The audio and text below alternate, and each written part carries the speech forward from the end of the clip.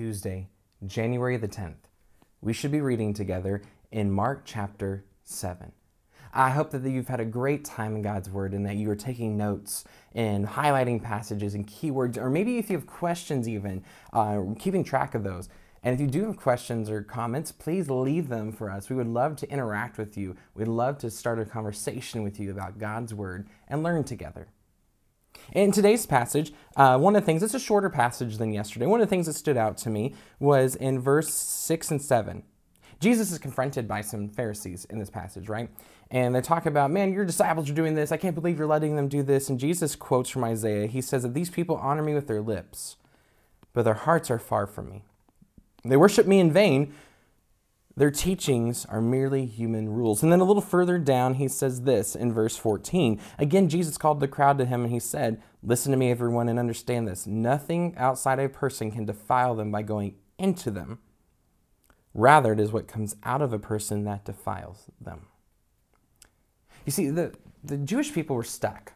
They felt like they had certain things that if they touched it, they looked at it, and it came out of the Old Testament rules and regulations, that they would be unclean. And the Pharisees kind of took that to an extreme. And they started pointing fingers. You're unclean. You're unclean. You can't be in God's presence. And that's not what God came to do, right? Jesus came to seek and save the lost. He came to find the broken. He came to heal the sick and the lame. Jesus wanted the outcasts to recognize that God has a purpose and a place for them and he can heal them. So that's one of the things that stood out to me. Just because I love this passage, it's just a good heart check for me. And we'll get into that in application here in a little bit, but it's a heart check for me, right? About, am I more concerned about keeping religious rules, or am I more concerned about recognizing and being careful about what I'm putting into me and what comes out of me? Later, he honors this Syrophoenician woman's faith. It's this weird interaction, right? If you read through this, he talks about being a dog, and she says that even dogs get crumbs. Kind of a weird interaction going on there. But that's how the Jewish people saw, not Jesus, but that's how the Jewish people, the people, the crowd around him, saw the Phoenician women and the Phoenician people. And basically anyone who wasn't Jewish, they saw as less than them. And so Jesus was kind of quoting their own prophets, and people was like, I can't do this. I came for the children of Israel. And she's like, I need something, heal me. And he talks about how amazed he is. It's kind of interesting to me. If you remember from yesterday, there were some things that Jesus was amazed at their lack of faith. And in this passage, we have someone who was outside of the grace of God, quote unquote, right? That's how the Jewish people felt. Someone who was outside of the kingdom of God, someone who didn't deserve his love, and he is amazed at her faith. I just find that so fascinating. I just wrote down for myself that I want to amaze Jesus with my faith, right? Don't we all? Don't we want to have such tremendous faith in our Creator that we amaze him with our faith? Not for the betterment of other people, like not for the people around us, right? I don't want to be so faith-filled that people are like, oh, look at him. I want God to search my heart in such a way that he's amazed. It doesn't matter what other people think. It matters what he thinks. It matters what he sees. He says that he's the one who looks at the heart, right? And so one of the things we do, there's just a couple things that stood out to me. Again, it was a shorter passage. I kind of get, I don't know about you, but sometimes I get stuck, especially in narratives like this, where it's talking about the stories of Jesus. I get stuck reading and I forget I'm supposed to underline and highlight things. That's just what I do. I love reading about it. I love listening to it and hearing what God has done. What I learned about God, though, in this is that he desires our hearts, right? He cares so much more about what goes into you, what we consume, whether it's the media around us, whether it's relationships, right? The things that we feed our brains and our hearts, they mold us into who we're going to be. And then because of that, they come out of us. He's more concerned about that, which is why he talks about gathering in his presence, meditating on his word, surrounding yourselves with his people, so that way those things, his word, his Spirit, his presence defines us and shapes us from the inside out. And I love this. Again, I already said this, but I love that we learn about that God wants to be amazed by your faith. And throughout this whole book, it's not just in this passage, it's something we see over and over again. Jesus longs to be amazed by us. So what I learned about Jesus is that he cares more about the inside than the outside. What's going on in here? And I need to work on surrendering that. 2, what I learned about Jesus is that he wants to be amazed by us. So I want to live out an amazed life from him. The second question we asked, what do we learn about people in this, is that sometimes we get caught up on the wrong things, right? Sometimes you and I can get so bogged down by the rules and the regulations that we forget that Jesus makes the rules, that Jesus is the one who says things. And when he changes things, or at least we perceive his changing in it, right? Really, he doesn't change. God is who he is all the time. Our interpretation of things sometimes is wrong. And because of that, we get uncomfortable when he points out that we're wrong. In this passage, people got uncomfortable with Jesus. And what I learned about people is that when their sins are pointed out, or when they're living a life in such a way that gets changed, it makes us uncomfortable. I learned about people that we don't like to be made uncomfortable, but when I surrender everything to God and he points out things in my life to change for the better so I can be molded from the inside out into his image, it makes me uncomfortable. But it's always for the better. The last question we ask ourselves, right, is, so what do I learn? Like, what do I apply from this? And I already said it a couple times through this, but I just want to remind us, I learned personally from this that Jesus cares deeply about what I put into me, and I need to be careful, therefore, about what I put into me. What I watch, what I say, what I read, what I do, the relationships around me, anything that can affect who I am, I need to be careful about. Not because I don't want to reach people, but it shouldn't affect me.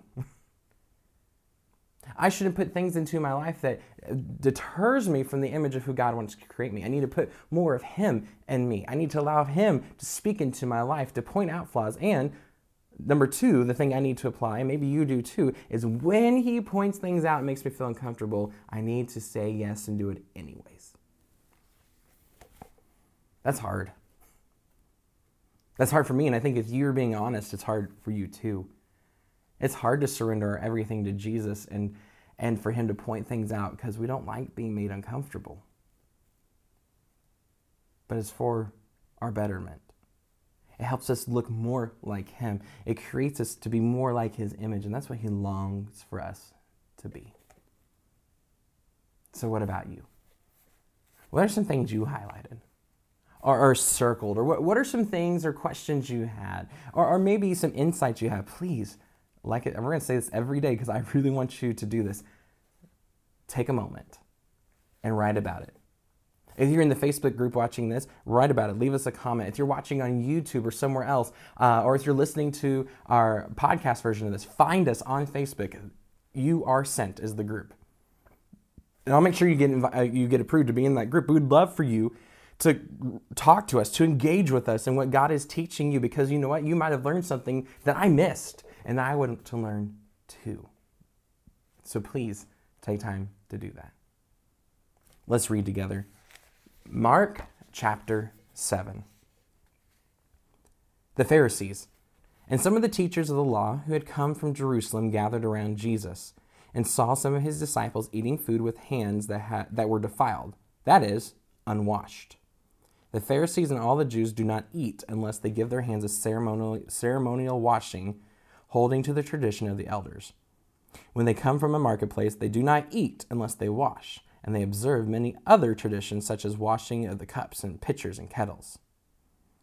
So the Pharisees and the teachers of the law asked Jesus, "Why don't your disciples live according to the tradition of the elders instead of eating their food with defiled hands?" He replied, "Isaiah was right when he prophesied about you hypocrites. As it is written, 'These people honor me with their lips, but their hearts are far from me. They worship me in vain. Their teachings are merely human rules.' You have let go of the commands of God and are holding on to human traditions." And he continued, "You have a fine way of setting aside the commands of God in order to observe your own traditions. For Moses said, 'Honor your father and mother,' and anyone who curses their father or mother is to be put to death. But you say that if anyone declares what might have been used to help their father and mother is korban, that is, devoted to God, then you no longer let them do anything for their father or mother. Thus, you nullify the word of God by your tradition that you have handed down, and you do many things like that. Again, Jesus called the crowd to him and said, "Listen to me, everyone, and understand this. Nothing outside a person can defile them by going into them. Rather, it is what comes out of a person that defiles them." After he had left the crowd and entered the house, his disciples asked him about this parable. "Are you so dull?" he asked. "Don't you see that nothing that enters a person from the outside can defile them? For it doesn't go into their heart, but into their stomach, and then out of the body." In saying this, Jesus declared all foods clean. He went on, "What comes out of a person is what defiles him, for it is from within, out of a person's heart, that evil thoughts come: sexual morality, theft, murder, adultery, greed, malice, deceit, lewdness, envy, slander, arrogance, and folly.